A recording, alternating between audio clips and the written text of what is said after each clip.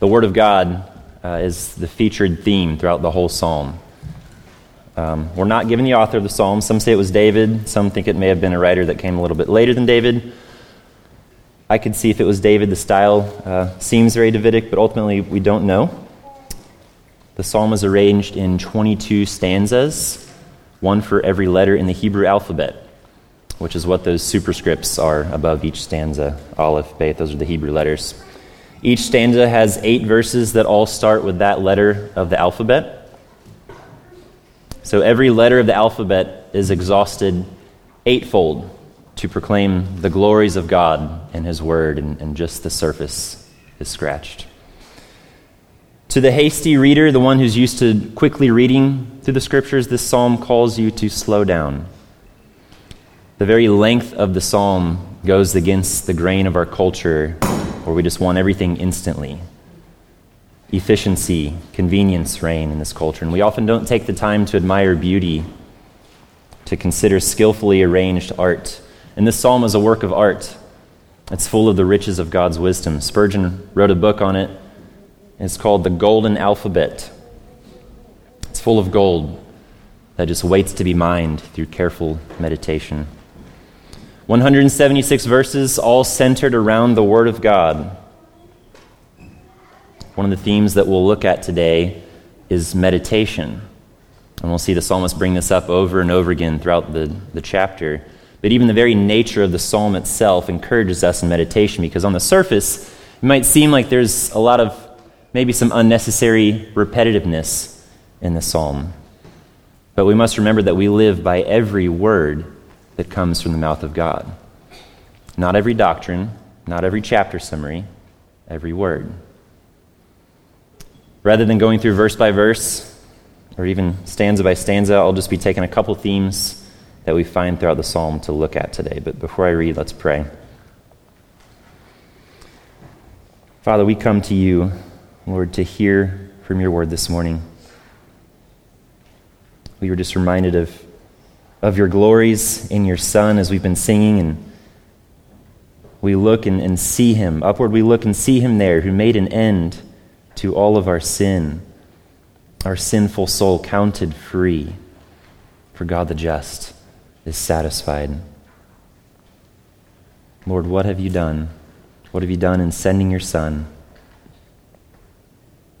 You are the God of all grace, and we praise you, Lord. We praise you that you have given us life. Lord, and just as we trust you to provide all things for us, we trust that you will provide not just our daily bread physically, Lord, but our daily bread now as we come to your word. And Lord, I pray you'd be with me. Help me to speak clearly and proclaim your excellencies this morning. We ask in Jesus' name. Amen. Psalm 119, beginning in verse 1. Blessed are those whose way is blameless, who walk in the law of the Lord. Blessed are those who keep his testimonies, who seek him with their whole heart, who also do no wrong but walk in his ways. You have commanded your precepts to be kept diligently. Oh, that my ways may be steadfast in keeping your statutes. Then I shall not be put to shame, having my eyes fixed on all your commandments. I will praise you with an upright heart when I learn your righteous rules. I will keep your statutes. Do not utterly forsake me. How can a young man keep his way pure? By guarding it according to your word. With my whole heart I seek you. Let me not wander from your commandments. I have stored up your word in my heart that I might not sin against you. Blessed are you, O Lord. Teach me your statutes. With my lips I declare all the rules of your mouth. In the way of your testimonies I delight as much as in all riches. I will meditate on your precepts and fix my eyes on your ways. I will delight in your statutes. I will not forget your word. Deal bountifully with your servant, that I may live and keep your word. Open my eyes, that I may behold wondrous things out of your law. I am a sojourner on the earth. Hide not your commandments from me. My soul is consumed with longing for your rules at all times. You rebuke the insolent, accursed ones who wander from your commandments. Take away from me scorn and contempt, for I have kept your testimonies. Even though princes sit plotting against me, your servant will meditate on your statutes. Your testimonies are my delight. They are my counselors. My soul clings to the dust. Give me life according to your word. When I told of my ways, you answered me. Teach me your statutes. Make me understand the way of your precepts, and I will meditate on your wondrous works. My soul melts away for sorrow. Strengthen me according to your word.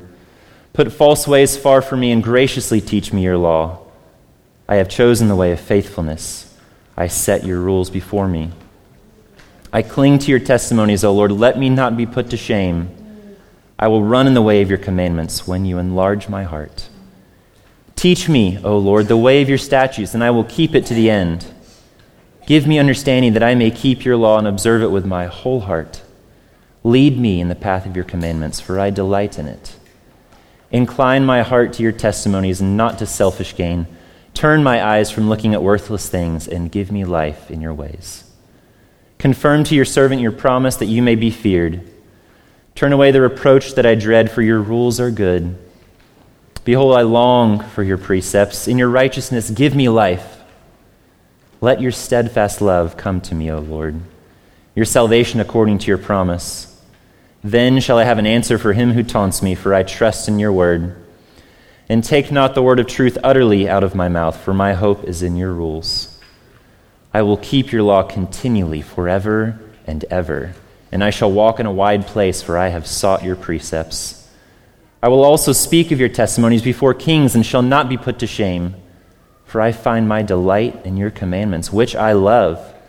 I will lift up my hands toward your commandments, which I love, and I will meditate on your statutes. Remember your word to your servant, in which you have made me hope. This is my comfort in my affliction, that your promise gives me life. The insolent utterly deride me, but I do not turn away from your law. When I think of your rules from of old, I take comfort, O Lord. Hot indignation seizes me because of the wicked who forsake your law. Your statutes have been my songs in the house of my sojourning. I remember your name in the night, O Lord, and keep your law. This blessing has fallen to me, that I have kept your precepts. The Lord is my portion. I promise to keep your words. I entreat your favor with all my heart. Be gracious to me according to your promise. When I think on my ways, I turn my feet to your testimonies. I hasten and do not delay to keep your commandments. Though the cords of the wicked ensnare me, I do not forget your law. At midnight I rise to praise you because of your righteous rules. I am a companion of all who fear you, of those who keep your precepts. The earth, O Lord, is full of your steadfast love. Teach me your statutes. You have dealt well with your servant, O Lord, according to your word. Teach me good judgment and knowledge, for I believe in your commandments. Before I was afflicted, I went astray, but now I keep your word. You are good and do good. Teach me your statutes.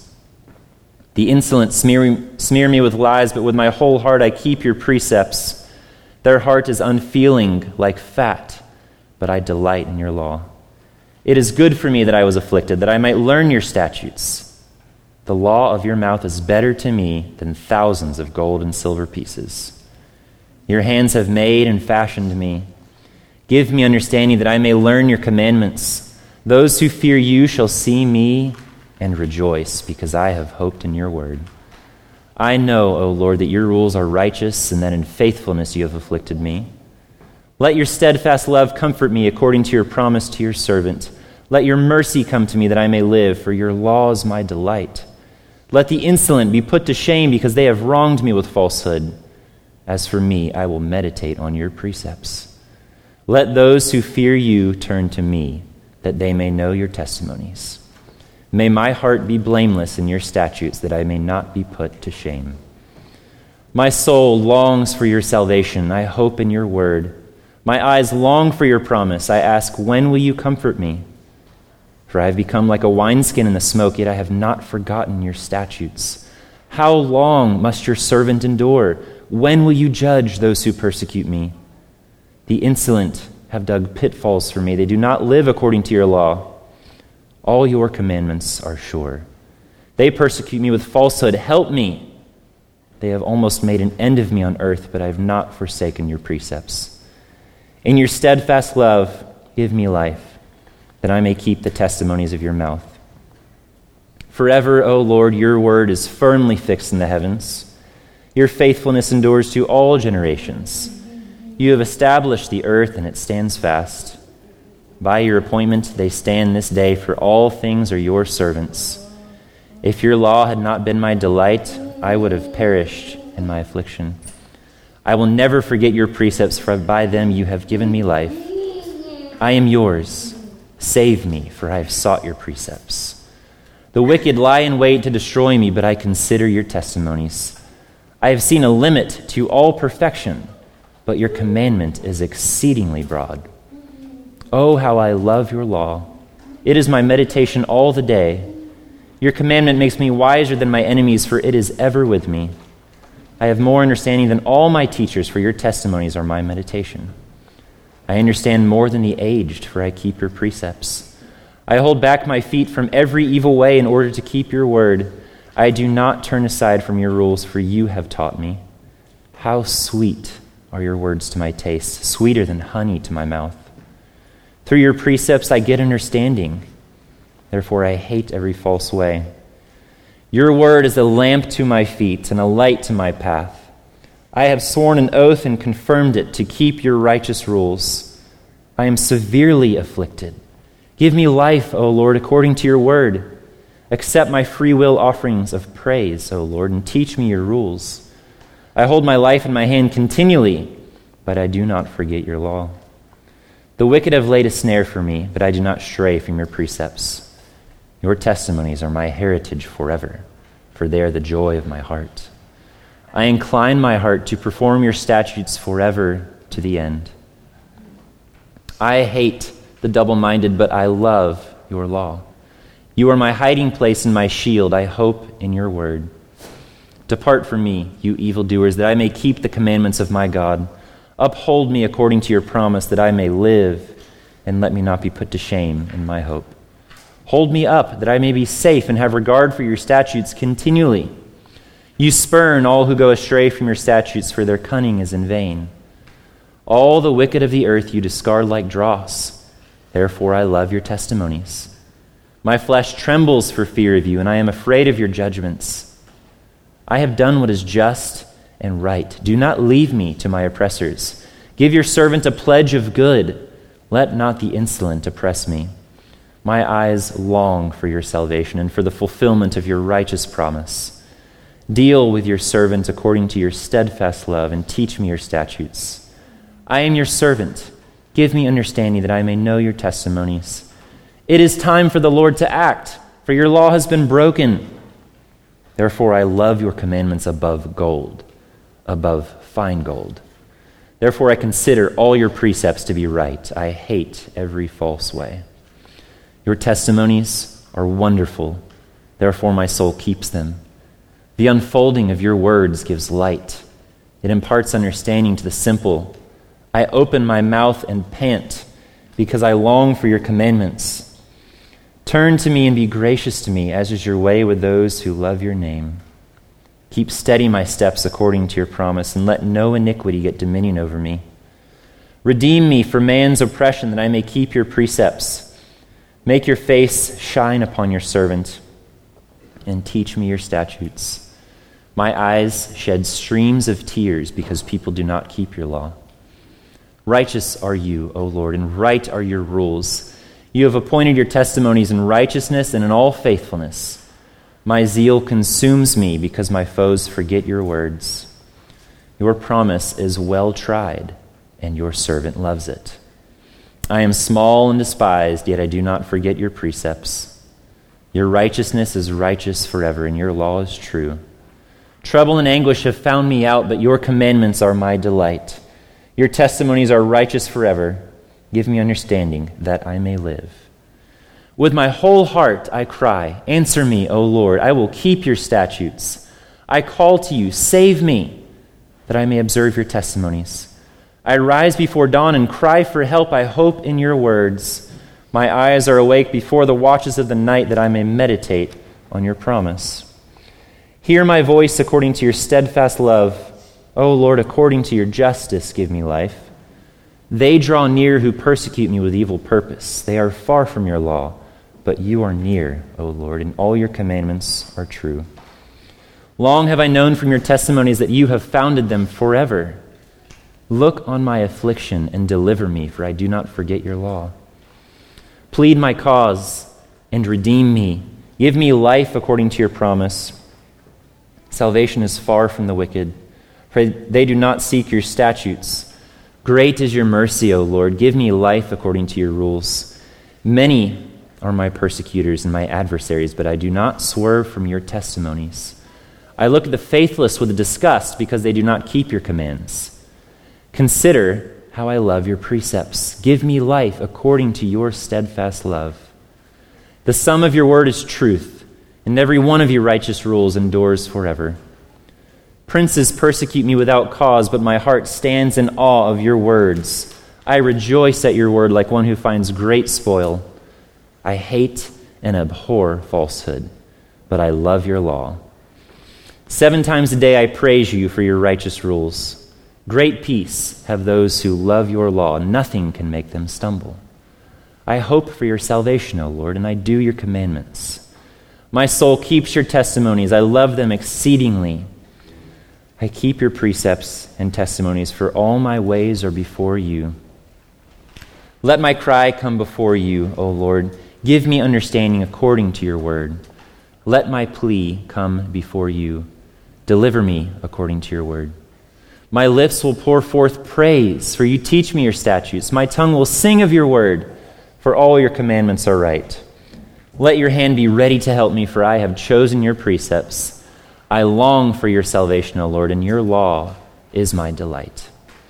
Let my soul live and praise you, and let your rules help me. I have gone astray like a lost sheep. Seek your servant, for I do not forget your commandments. The first theme that we'll look at from this psalm is the theme of life. So a prayer that we heard over and over again throughout the psalm is give me life. Some of the translations might say revive me, but the idea is one of giving life. Life, as we see it throughout this psalm, throughout the scriptures, is of greatest importance. God often reasons with us on account of our desire to live and to keep our life. We all have that innate desire to live and not die. We all eat food. We all drink water. When we go up to a high place on a cliff, we don't get too close to the edge. If we're handling a knife or a dangerous tool, we're going to be careful with it because we want to live. We want to preserve our lives. We don't have to think about that. And God speaks to us in light of us having that desire. Deuteronomy 30:19, I call heaven and earth to witness against you today that I have set before you life and death, blessing and curse. Therefore choose life, that you and your offspring may live. So God spoke to the people of Israel through Moses and pleaded with them to choose life. Luke 9:24, Jesus says, for whoever would save his life will lose it, but whoever loses his life for my sake will save it. So again, Jesus here's reasoning with us and says, if you would save your life, assuming you want to save your life, you'll lose it for my sake. So this life is of such value that you lose everything for the sake of Christ to gain your life. So when we hear this life being spoken of throughout the psalm, this isn't just life on earth. Everyone's going to lose that, right? Our days are numbered. Our bodies are wearing out. Life in this world is only temporary. James says, what is your life? For you're a mist that appears for a little time and then vanishes. So this life is here today. It's gone tomorrow. And this life isn't unique to those who are walking with God, right? Both the righteous and the wicked enjoy this life, enjoy the breath that God gives to all mankind. But the scriptures testify to something much better than simply being alive in the body. Psalm 63 verse 3 says, because your steadfast love is better than life, my lips will praise you. It's better than life. It's better than just having breath.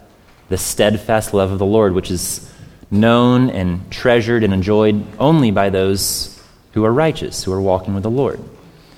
1 Timothy 6:18 and 19, Paul says they're to do good, to be rich in good works, to be generous and ready to share, thus storing up treasure for themselves as a good foundation for the future, so that they may take hold of that which is truly life. So storing up treasure here is not truly life. Seeking to make money to have nice things and to live comfortable lives, this is not life. Giving to meet the needs of others and being generous with what you have, rather than keeping and storing it up for yourself, right? Your money, your possessions, your time. Sharing these is how we store up for the future. And in this way, Paul says, we'll take hold of that which is truly life. There's many things that present themselves as life-giving, but the Scriptures hold forth that which is truly life. Don't be satisfied with this earthly life. Take hold of that which is truly life, he says. Jesus came that we might have this life. John 10:10, the thief comes only to steal and kill and destroy. I came that they may have life and have it abundantly. True life, abundant life. God is the God of all grace. He came to give life, and not just to a small degree. He came to give it abundantly in the fullest measure, that our cups might overflow. John 17, Jesus tells us what eternal life is. First, he says that he gives it, and he says he gives it to all whom the Father has given him. And then in verse 3, he says, and this is eternal life, that they know you, the only true God, and Jesus Christ, whom you have sent. Isn't eternal life just living forever and not dying? Isn't it not being thrown in the lake of fire? Well, that's true, but that tells us more what it's not. It's not dying. It's not suffering eternal torment. It's not suffering and enduring the wrath of God, the everlasting wrath of God. This is what we're saved from, but we're also saved to something. We're saved to God himself, to be with him.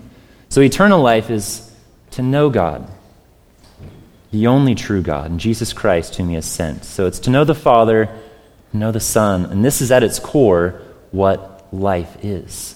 Life is knowing God. It's relational. Paul says, for to me to live is Christ. This is life, brethren. Jesus Christ.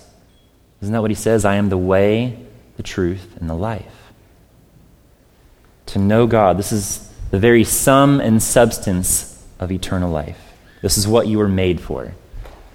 Getting married, having children, these are good things. These are gifts from the Lord, but they're not our portion as Christians. Psalm 17, David speaks of men of the world whose portion is in this life. And it says that they're satisfied with children.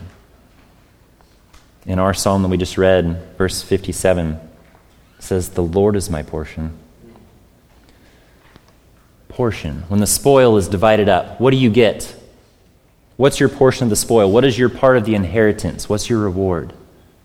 It's the Lord himself.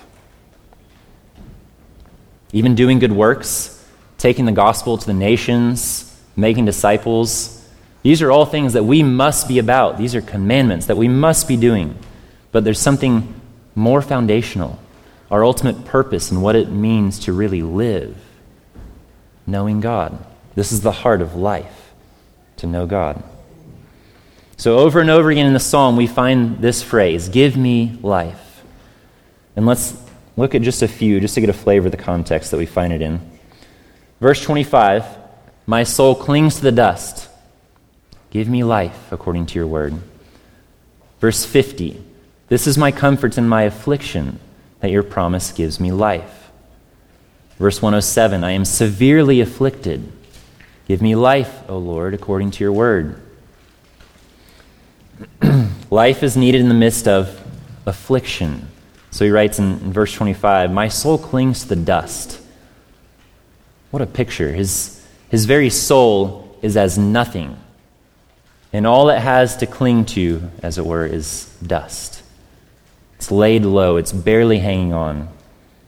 We have seasons of this kind of sorrow and hardship, and we're brought so low, we feel that our soul is just lying there in the dust. Some of us might be in this season right now. Severe affliction.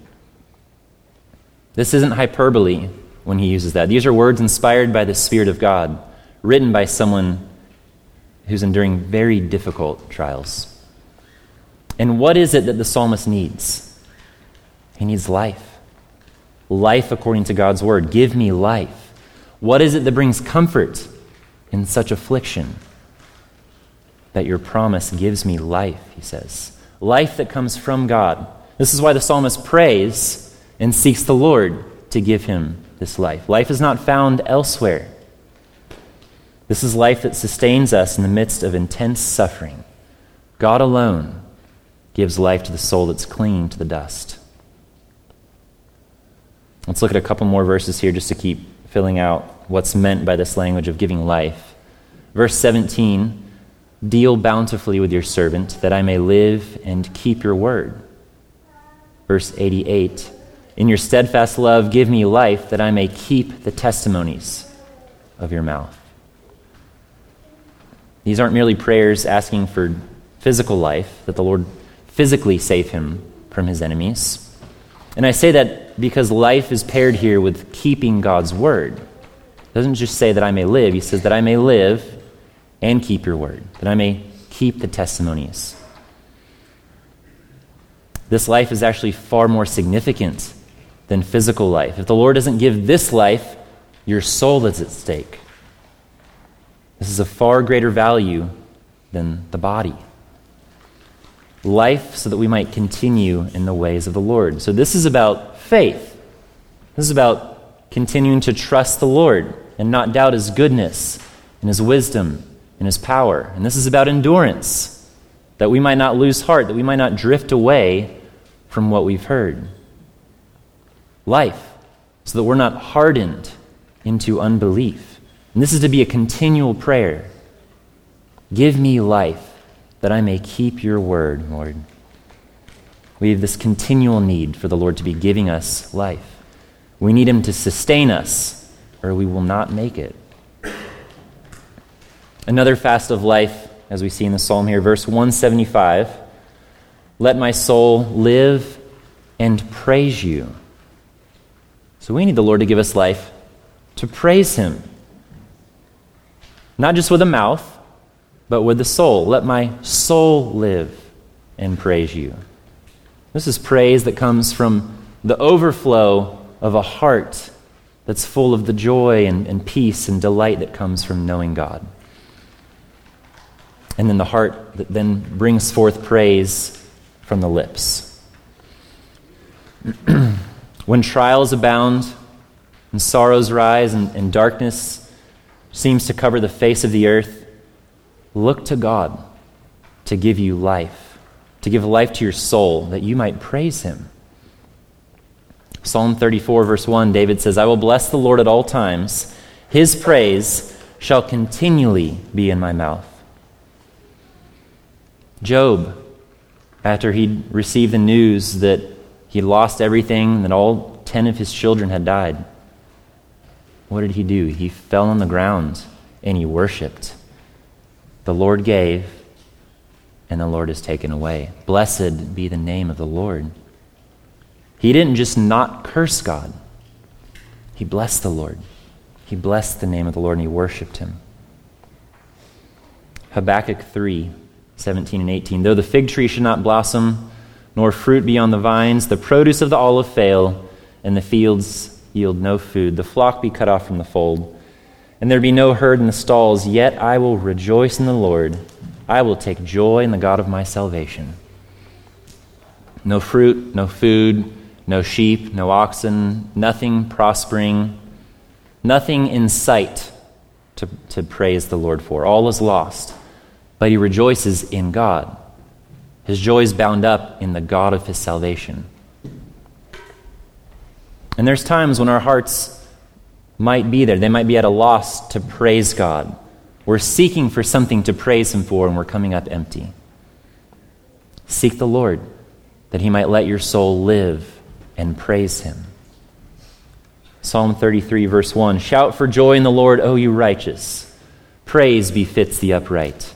Praise is only fitting for the upright in heart. Psalm 30, verse 4, sing praises to the Lord, O you his saints, and give thanks to his holy name.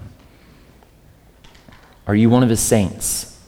Are you one of the righteous that he declares righteous? well, then you have reason to praise. God himself has put a song of praise in your heart. And though you might lose everything, you've gained everything in Christ, and the Lord is your portion. We have union with Christ himself. We sang about that this morning. We are one with him, and so we cannot die. Let my soul live and praise you. We need life in the midst of severe affliction when our souls cling to the dust. We need life so that we might keep God's word, so that we might continue in faith and endure to the end. And we need life so that we might praise God from the heart. And the psalmist addresses these needs to God. Give me life. Let my soul live. God sustains us. He is the giver of life. But how? How does God give life? If you're in Christ, how is it that you've passed from death to life? How did God make you alive when you were yet dead in trespasses and sins? You certainly didn't make yourself alive. A dead man can't give himself life. A dead man can't do anything. Was it not by hearing his word? 1 Peter 1:23, this is something that Chris taught through not too long ago. Since you have been born again, not of perishable seed, but of imperishable, through the living and abiding Word of God. You've been born again through the Word of God, the living and abiding Word of God. You've been born of an imperishable seed. You have life, life that death cannot destroy, an imperishable, eternal life. Life has come to you through God's Word. John 6:63, Jesus says, "The words that I have spoken to you are spirit and life." We took our first breath of spiritual life, as it were, when we heard the word and when we believed. And this is how we go on living in the same way. The word brought life from death, and the word keeps us alive. The word revives us, gives us life. Psalm 119, verse 93, "I will never forget your precepts, for by them you have given me life." By his precepts, by his word, God gave him life. And so the psalmist is resolved never to forget the precepts of the Lord. Why? Because they still serve to give him life.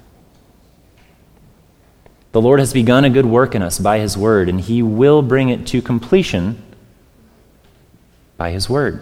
He will sanctify us completely by his truth, by his word. Matthew 4:4, Jesus answered Satan, who tempted him to satisfy his hunger by turning the stones into bread. And he said, "It is written, man does not live by bread alone, but by every word that comes from the mouth of God." Man lives by every word that comes from the mouth of God. Isaiah 50, verse 4, this is speaking of the servant of the Lord, the Messiah. "The Lord God has given me the tongue of those who are taught, that I may know how to sustain with a word him who is weary." This is Jesus. Jesus was given the tongue of those who were taught, wisdom to know how to speak to the weary in soul, that he might sustain them. How? With a word. God sustains the weary with a word. He revives the weary soul with his word. So if you would find refreshment for your soul, if you'd find strength to press on and not grow weary, if you would be revived and live so that you can continue to run with endurance, where will you turn? Where will you find that strength to go on? Where are you going to find life? Go to the scriptures, brethren, and call upon the Lord, as the psalmist expresses here for us. Give me life according to your word. This wouldn't be a prayer in Scripture if God didn't want us to look to him for this life, for continual life. The Word of God revives the soul. This is the very testimony that our brother Dan gave us last week. He had been overcome with great fear. And this was a man who was familiar with combat and war zones, but now he had a very real threat from someone with the means and the intent to kill him. I was thinking about this. There's actually a lot of parallels here to King David.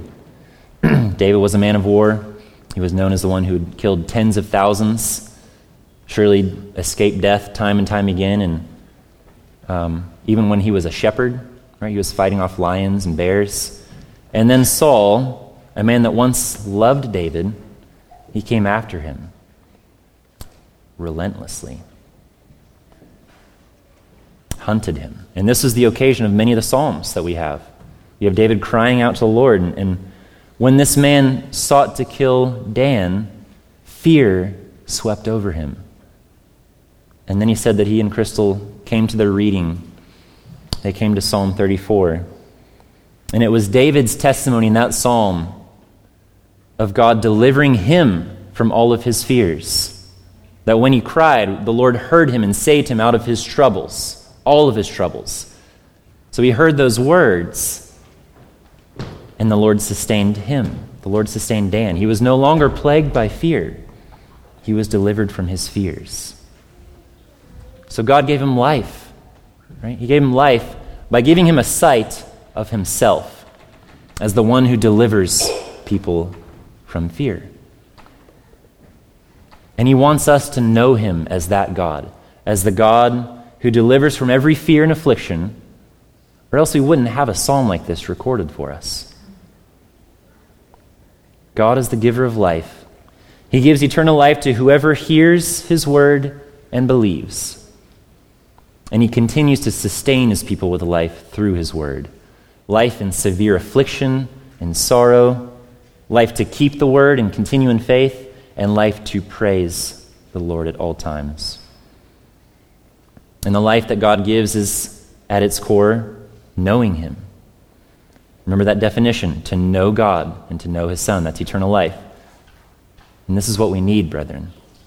So if you're on the brink of despair, you need the knowledge of God. If you're suffering under severe affliction, you're under discipline from the Lord, you need a sight of God in his word. If you're at a loss to speak to your own soul and remind yourself why God is worthy of praise, behold him in his word. This is what Job needed, right? He didn't need to know why he suffered as he did. He needed to know God as the great creator and sovereign Lord over all, who alone is from eternity. This is what Paul needed. Not for the thorn to be removed. He needed to know God as the God who gives sufficient grace. This is what John needed. Not to be restored from exile, but to have a vision of God on his throne, reigning, ruling over the nations, bringing to pass all of redemptive history, all the way until he brings his people to give his Son as his bride. And this is what we need. We need to know God and to know his Son. A second theme we'll look at is that of meditation. And I think you'll see it's intimately connected with the first theme of giving life. So if you would live and continue to walk with the Lord and fight the good fight of the faith, and meditation must be part of your arsenal. Well, first, what is it? What is meditation? Well, biblical meditation has to do with the Word of God, always. Every time we read of meditation in this psalm, it's about the Word. The object is always God's Word. The psalmist meditates on the precepts of the Lord, his statutes, his ways, his law. On the contrary, when we hear of meditation in the world, it's usually having to do with some sort of internal awareness, right? Mindfulness. Paying attention to your thoughts, paying attention to your breath. This is inward focused. Meditation in the Scriptures is focused on God and his Word. And the idea here to meditate is to carefully consider something. You're thinking over something, you're pondering it, you're musing on something. Using the mind to bring the truths of God to remembrance, and then to just keep thinking upon them. We find similar ideas throughout Scripture, even if the word meditate isn't used. Philippians 4, verse 8, finally, brothers, whatever is true, Whatever is honorable, whatever is just, whatever is pure, whatever is lovely, whatever is commendable, if there's any excellence, if there's anything worthy of praise, think about these things. The New King James translates that meditate on these things, and other translations have dwell on these things. Right, so let the mind dwell on these things. Hebrews 12:3, consider him who endured from sinners such hostility against himself, so that you may not grow weary or faint-hearted. Consider Jesus. Consider the way in which he endured suffering. Remember what's written for us in the Scriptures so that we can look to Christ as our example. And then in the beginning of that chapter, we're told to run with endurance the race that's set before us, looking to Jesus. Right? Look to him. Consider him. Think upon him. Colossians 3, verse 2, set your minds on things that are above, not on things that are on earth. So we have very clear instruction from the Lord what we're to do with our minds, what we're to think upon, what we're to meditate on. So let's look at a sample just of the places that's found in our psalm. Psalm 119, verses 14 through 16. In the way of your testimonies I delight as much as in all riches. I will meditate on your precepts and fix my eyes on your ways. I will delight in your statutes. I will not forget your word. Verse 47 and 48, for I find my delight in your commandments, which I love. I will lift up my hands toward your commandments, which I love, and I will meditate on your statutes. Verse 97, oh, how I love your law. It is my meditation all the day. I think it's pretty clear from these verses that meditating on the Word of God is very closely connected with delighting in the Word of God. So he doesn't just talk about obeying the Word, keeping the Word. He loves the Word of God. And he uses repetition to emphasize how much he loves God's instruction. You look back at verse 15, he says, I'll meditate on your precepts and fix my eyes on your ways. This is helpful because we see meditate here is in parallel with fix my eyes. Right? So to meditate on the Word of God is to fix your eyes on it, to fix the eyes of your heart on what he says. We have control over what we look at with our eyes.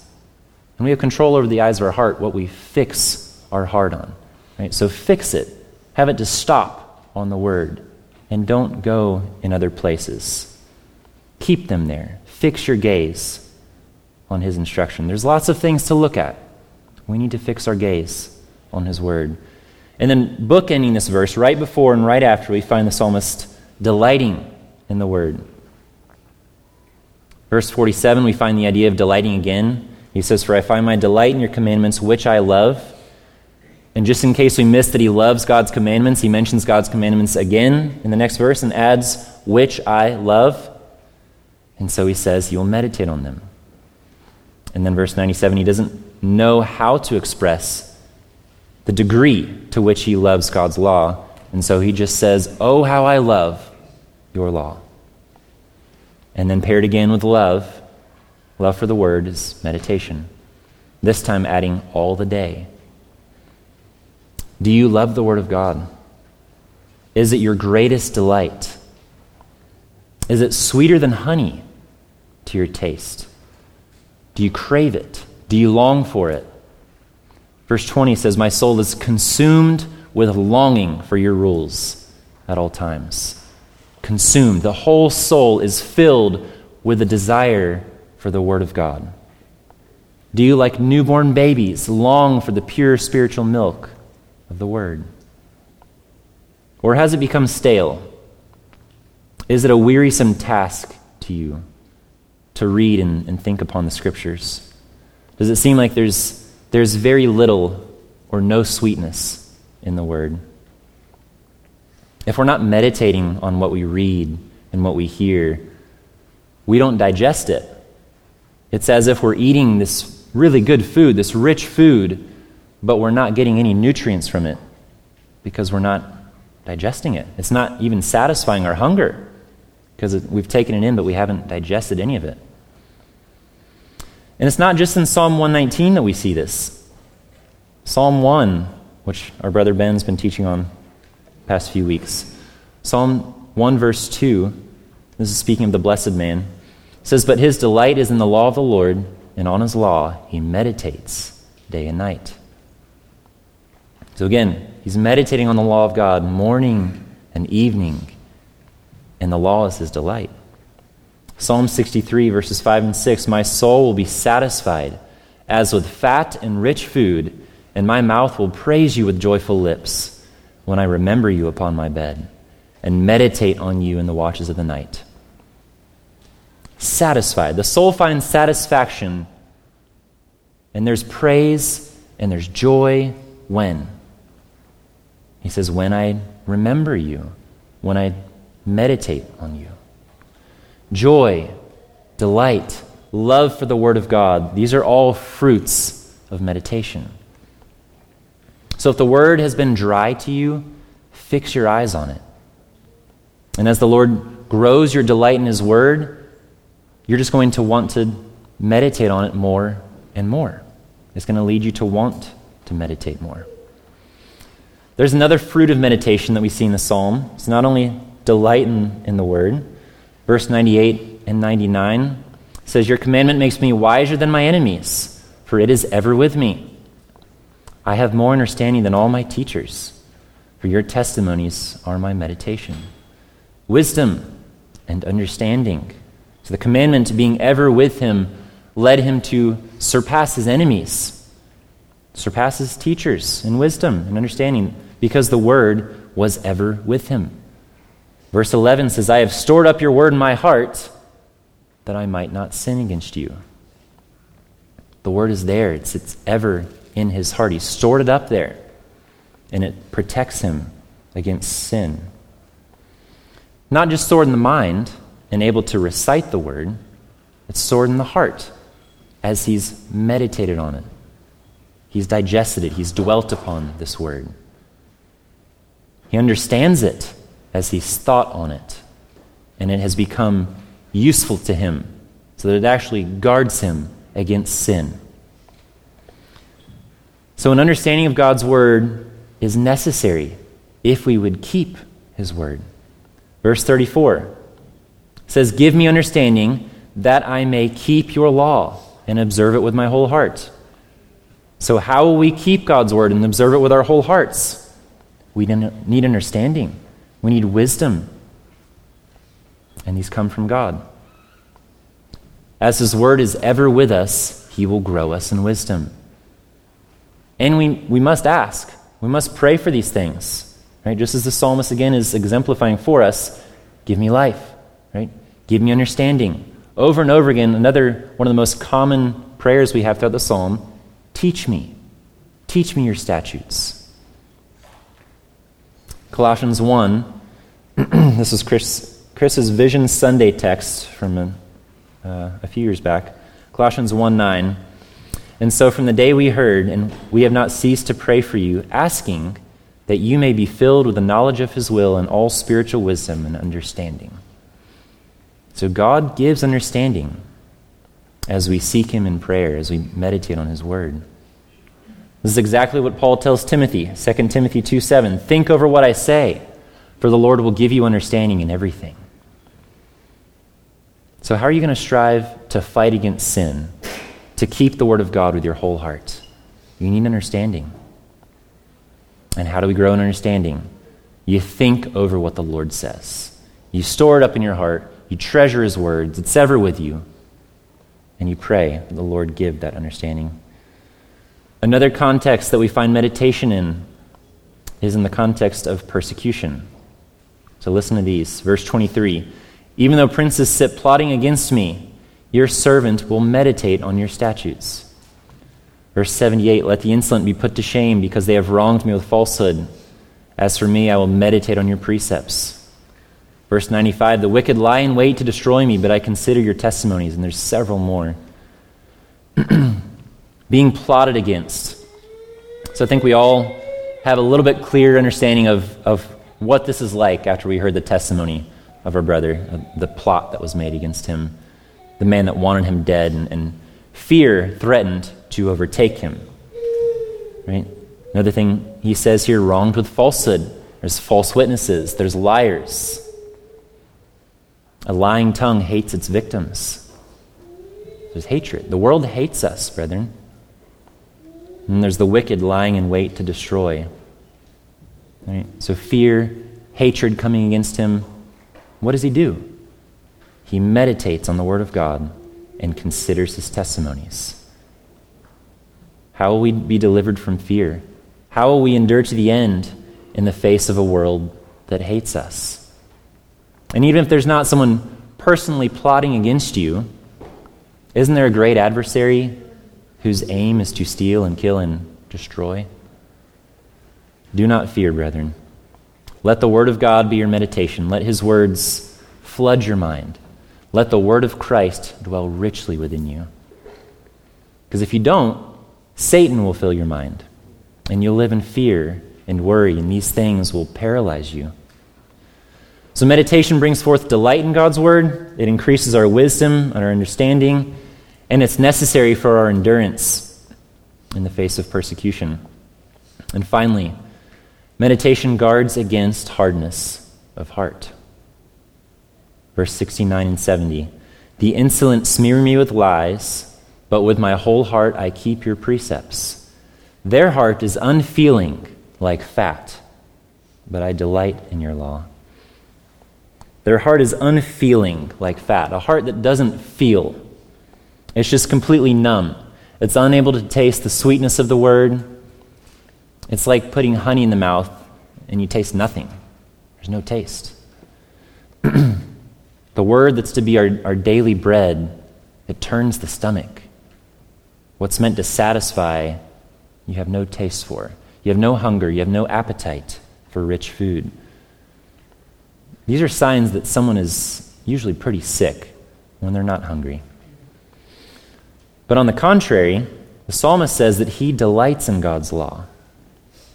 So there's the heart that does not feel. The Word of God comes to that heart, and it finds no way in. It finds no place in that heart. The Word just kind of bounces right off. It's not received. And then there's the heart that responds rightly to God's Word. It hears the Word and delights in it. And it's actually really good news. So we've already seen that meditation leads to delight in the Word.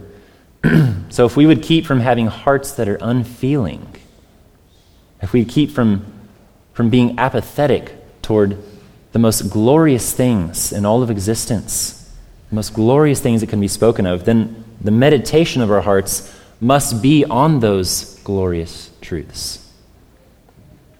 And again, we see the significance of having delight in the Word of God. Verse 92, if your law had not been my delight, I would have perished in my affliction. Hardness of heart leads to perishing. Is it important that we delight in the Word of God? It's life or death. Think about the parable of the soils. The second type of soil is that seed that falls on rocky ground, produces some growth quickly, but then it doesn't have any depth of soil. The sun proves to be too much, and the plant withers and dies. Persecution, tribulation come along, no fruit. So the word's received with joy at first, but when affliction comes, they fall away. They perish in their affliction. The law is not their delight. They don't hold fast to what they hear. Now, listen to that verse and the next verse together, verses 92 and 93. If your law had not been my delight, I would have perished in my affliction. I will never forget your precepts, for by them you have given me life. Those who forget the word perish in their affliction. Do not forget, brethren. Store up your word, store up his word in your heart. Hold fast to it. And here's just a final illustration for the man who does not take care, the man who's not careful to meditate on the instruction of the Lord and take heed to his ways. This is from Proverbs chapter 24, verses 30 through 34.